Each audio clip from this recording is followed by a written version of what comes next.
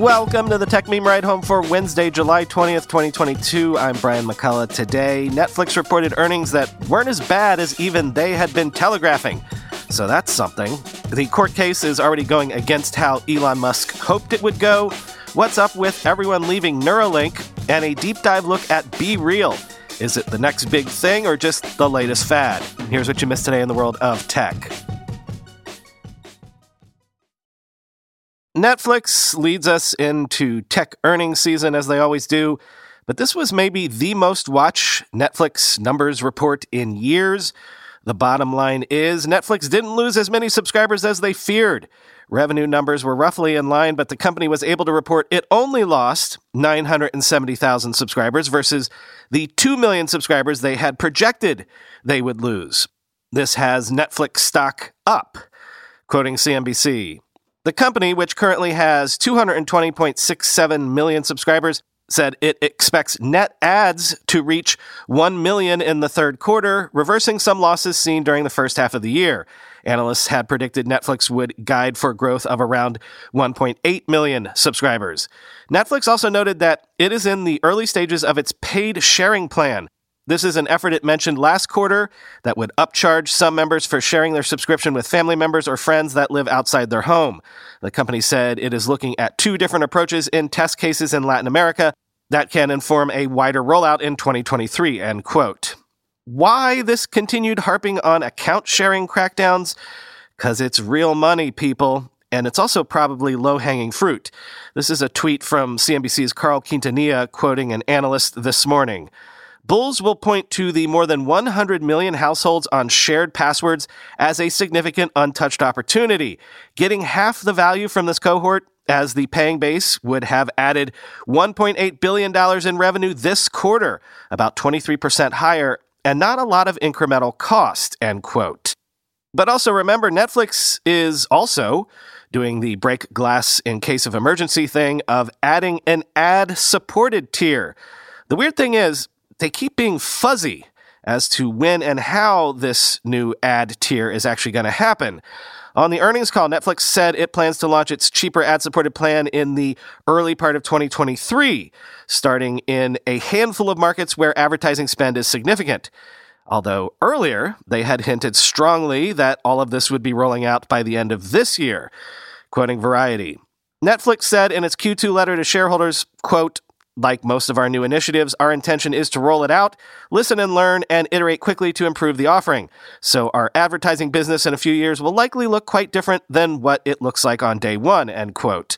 Netflix has not revealed pricing for the ad-supported plan, but it's promised to be less than the streamer's most popular plan without any commercials, the standard package, which currently runs $15.49 a month in the US, which includes 2 HD streams. Ted Sarandos, co-CEO and chief content officer, acknowledged that Netflix is in discussions with some of its content providers on rights issues as the streamer plans its advertising-supported tier. According to industry practice, such a move would be considered a second window event that typically comes with payments to studios and creative talent. The vast majority of what people watch on Netflix we can include in the ad-supported tier today. Some things we're in conversations with studios on, Sarandos said in the recorded earnings interview. We will clear some additional content, not all of it. I don't think it's a material holdback to the business, though, end quote. Netflix CFO Spencer Neumann also downplayed the potential for higher costs to come with the ad expansion. We can launch today without any content clearance rights, he said. Discussions are underway with outside partners, but Neumann assured analysts will be disciplined, end quote. So wait, is that the holdup?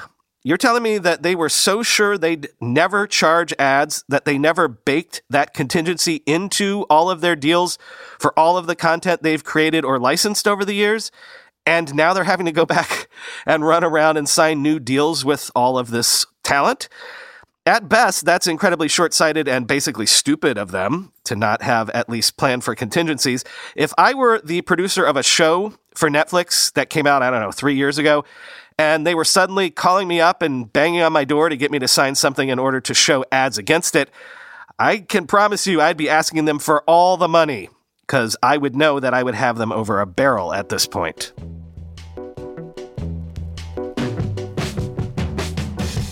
Speaking of, foresight, when writing up contracts, the first rulings are not bouncing Elon's way. The Delaware Court of Chancery has granted Twitter an expedited 5-day trial in October in its lawsuit against Elon Musk, who wanted the trial to get pushed all the way back to the early part of 2023, quoting CNBC. During the hearing, Twitter's lawyer, Bill Savitt, of Wachtell, Lipton, Rosen, and Katz, argued that Twitter's request for a September trial was well in line with the timelines for similar cases in the past. He added that a quick trial schedule is imperative to stop the ongoing harm Twitter has experienced from the uncertainty of the deal's closure and alleged disparagement by Musk. Savitt also alleged attempts by Musk, who's also CEO of Tesla and SpaceX, to delay the trial may be a ploy to, quote, run out the clock by leaving little time for appeals before the debt commitments he made to finance the deal expire. Musk's lawyer, Andrew Rossman of Quinn Emanuel, argued the expedited timeline was far too aggressive for his team to review the massive data trove at Twitter, which Musk wants to review to verify the percentage of spam accounts on the platform.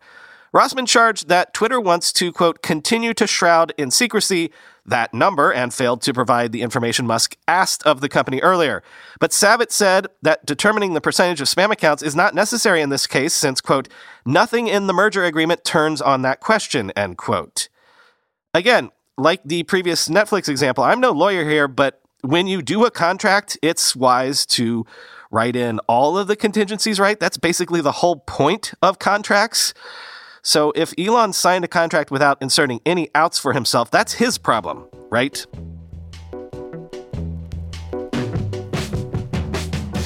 Also in Elon news, sources are saying that Neuralink co-founder Paul Merola has left the company in recent weeks, the latest in a string of departures at the Elon Musk-backed brain implant startup. Quoting Insider, Merola confirmed his departure with posts on LinkedIn and his personal website, saying he had left the company on June 3rd. He said he had decided to leave Neuralink to pursue a new project, which is still in stealth. Merola said it was a difficult decision to leave the company he helped found. Quote, I hope I get a chance to work with Neuralink again in some capacity, and I look forward to seeing our work improve the lives of patients who suffer from brain injury, he wrote. Two sources familiar with the matter told Reuters Neuralink has now lost 6 out of 8 founding members, leaving just Musk and engineer Donjan DJ Seo. Neuralink president Max Hodak left the company in May 2021, and in February 2022 invested in rival neurotechnology startup Synchron. Synchron has beaten Neuralink to human trials. It received the green light for human testing from the Federal Drug Administration in July 2021 and announced this week that it implanted its first device into a U.S. patient. Neuralink is working to develop an AI chip that could be implanted in a person's skull with electrodes fanning out into the brain. Those electrodes would be able to monitor and potentially stimulate brain activity. The company has said the first use case it's working towards is allowing quadriplegic people to control digital devices with their minds. Musk has touted more far-reaching future applications for the technology, saying he believes it could facilitate symbiosis between humans and artificial intelligence. Neuralink has yet to begin its own human trials. Musk said during a live interview in December 2021 the company hopes to begin human testing in 2022. He previously gave 2020 and 2021 as years when the company could begin human trials, end quote. Yes. Too optimistic with deadline predictions as always. Never change, Elon, or I don't know.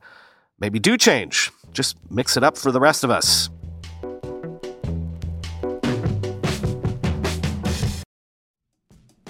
I'm going to a big AI startup demo day here in the city tomorrow, and I will 100% be decked out in Mack Weldon clothing. Why? Well, Mack Weldon makes timeless apparel with modern performance fabrics for guys who want to look and feel sharp without sacrificing comfort.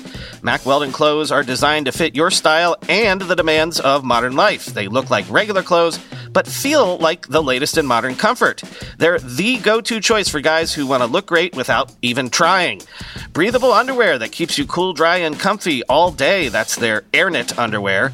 Crazy, comfortable, but elevated sweatpants, the Ace collection. An upgraded classic polo with antimicrobial silver threads, the Silver Peak polo. That's my personal fave. And ultra-soft antimicrobial tees for when you need to stay fresh longer. Their silver crewneck t-shirt. Get timeless looks with modern comfort from Mack Weldon. Go to MackWeldon.com and get 20% off your first order with promo code RIDE. That's MackWeldon.com, promo code RIDE. Whenever I need to do financial research for this show, for instance during tech earnings season when I have to analyze how various companies' stocks have been performing, I only ever turn to our sponsor today, Yahoo Finance. For more than 25 years, Yahoo Finance has been the brand behind every great investor. Whether you're a seasoned investor or are looking for that extra guidance, Yahoo Finance gives you all the tools and data you need in one place. They are the #1 finance destination producing a holistic look at the financial news cycle, including breaking news, original editorial perspectives, analyst ratings, independent research, customizable charts, and so much more. Securely link your brokerage accounts for a unified view of your wealth, including 401k and other investments. A comprehensive perspective is what sets apart great investors, and it's how Yahoo Finance ensures you have the insights to look at your wealth in its entirety. With a community of over 90 million users each month, their real strength is helping you on your way to financial success. For comprehensive financial news and analysis, visit the brand behind every great investor, yahoofinance.com, the #1 financial destination, yahoofinance.com. That's yahoofinance.com.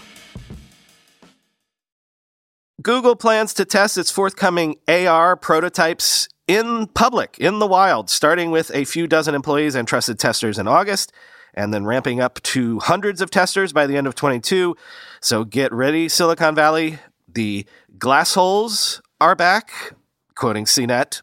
A decade after Google Glass, Google is getting back to testing smart glasses in public again.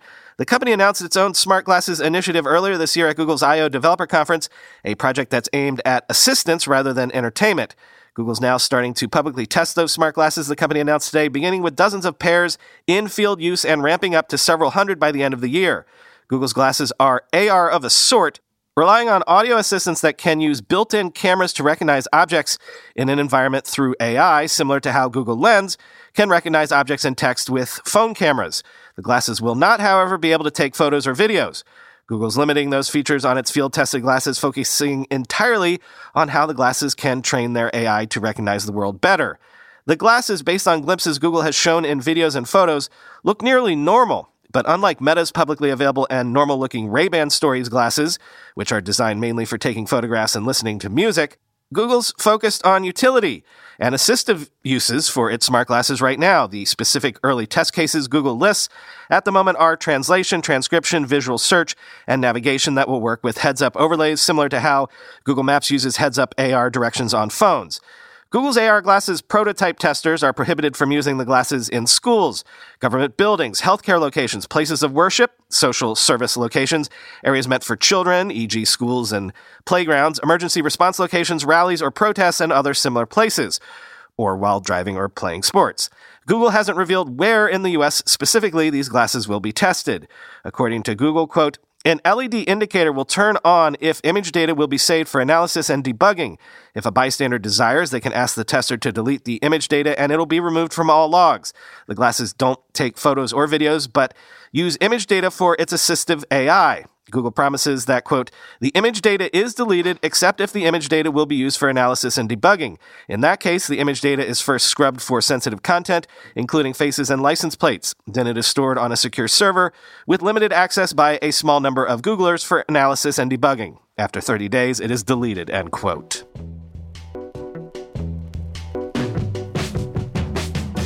Finally today, once again, people are talking about BeReal, that social photo sharing app launched in early 2020 in France, because BeReal is currently the #1 free app in Apple's US App Store.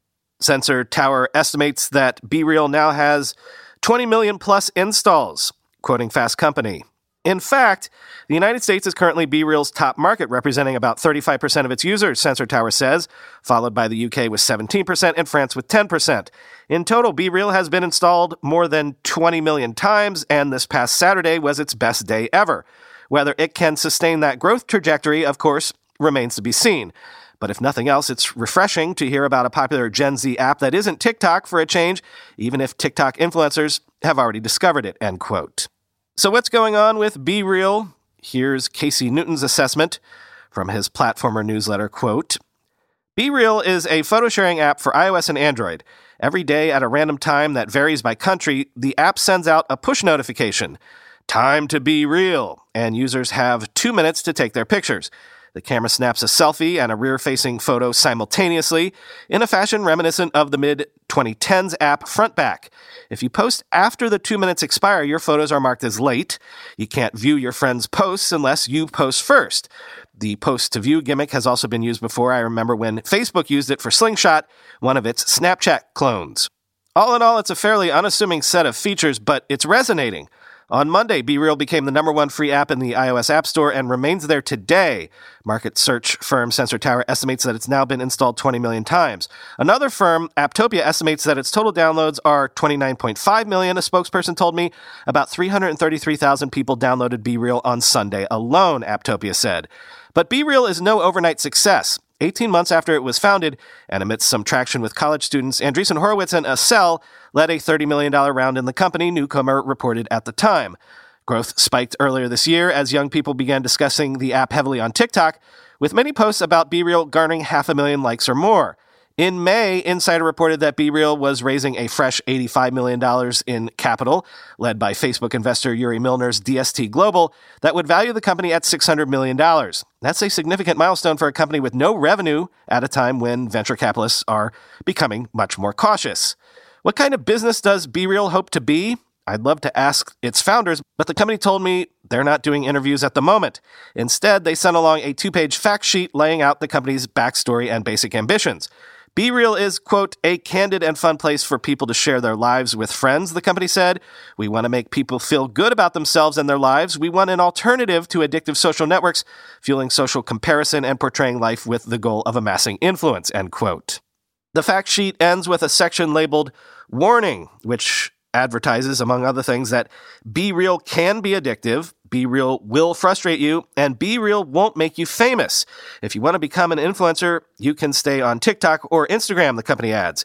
I can only imagine how withering that must have sounded in the original French. Why is all of this resonating? On one level, BeReal is simply applying what we have learned about kickstarting new social networks over the past 2 decades. A creative constraint is essential. Think of Twitter's 140 characters or Vine's 6-second loops. And BeReal's 2-minute countdown timer has inspired similar ingenuity. The company's early focus on making inroads with college students is also straight out of the Growth Marketing Handbook. BeReal is also nostalgic in the way that every new social network is nostalgic, yearning for a time when only your closest friends were on it, when you felt free to be a little more authentically yourself. That feeling, combined with the pride in being an early adopter of the next big thing, can take a new network a long way. At the same time, I think all of this undersells just how weird BeReal can be. Your individual experience may vary. I've been out of college a long time, and most of my friends on BeReal seem to never leave their houses, but I don't think I've ever seen such a mundane collection of media in my entire life as I have while browsing BeReal. Here is a friend typing on a laptop. Here is a friend feeding his dog. Here is a friend staring at a wall of faces on Zoom. The old joke about Twitter was that it was a bunch of people posting about what they were having for breakfast. In 2020, people are posting their breakfast on BeReal, and there is no sense in which it is meant to be a joke. The mundanity is intentional, of course. That 2-minute time limit, arriving randomly throughout the day, is meant to discourage you from rigging up your ring light and capturing yourself from the perfect angle, though, of course, people are making good jokes about doing just that. One friend who was an early adopter of BeReal told me that ugliness is the heart of the app's appeal. He has accepted fewer than 5 friend requests, he said, for fear that the app would become Instagram stories all over again. I love how shitty the content is, he told me of BeReal's feed. The key ingredient is adding people you're happy to look shitty in front of, end quote. That makes sense to me, though. I must say that I rarely even glance at what my friends are posting. By now, I've seen all the rooms of their homes, and I'm bored by them. So instead, I simply post my own shitty content, elated for the rare days when the notification arrives when I'm not just sitting in my office chair typing. There are other theories about why BeReal is taking off now. It seems notable that the app is on the rise at the same time I'm seeing more and more viral angst about what Instagram is becoming, end quote. Yeah, it seems to be a social network only sticks around if, after the gimmicks fade into the background, it has accidentally taken over some of your common everyday communication or entertainment needs, like come for the gimmicks, stay because that's how you keep up with your friends, or how you prefer to kill time for hours a day. That's how Snapchat did it, basically. So it seems to me BeReal needs to be iterating quickly to take advantage of their popularity, or else they're going to go the way of all the rest.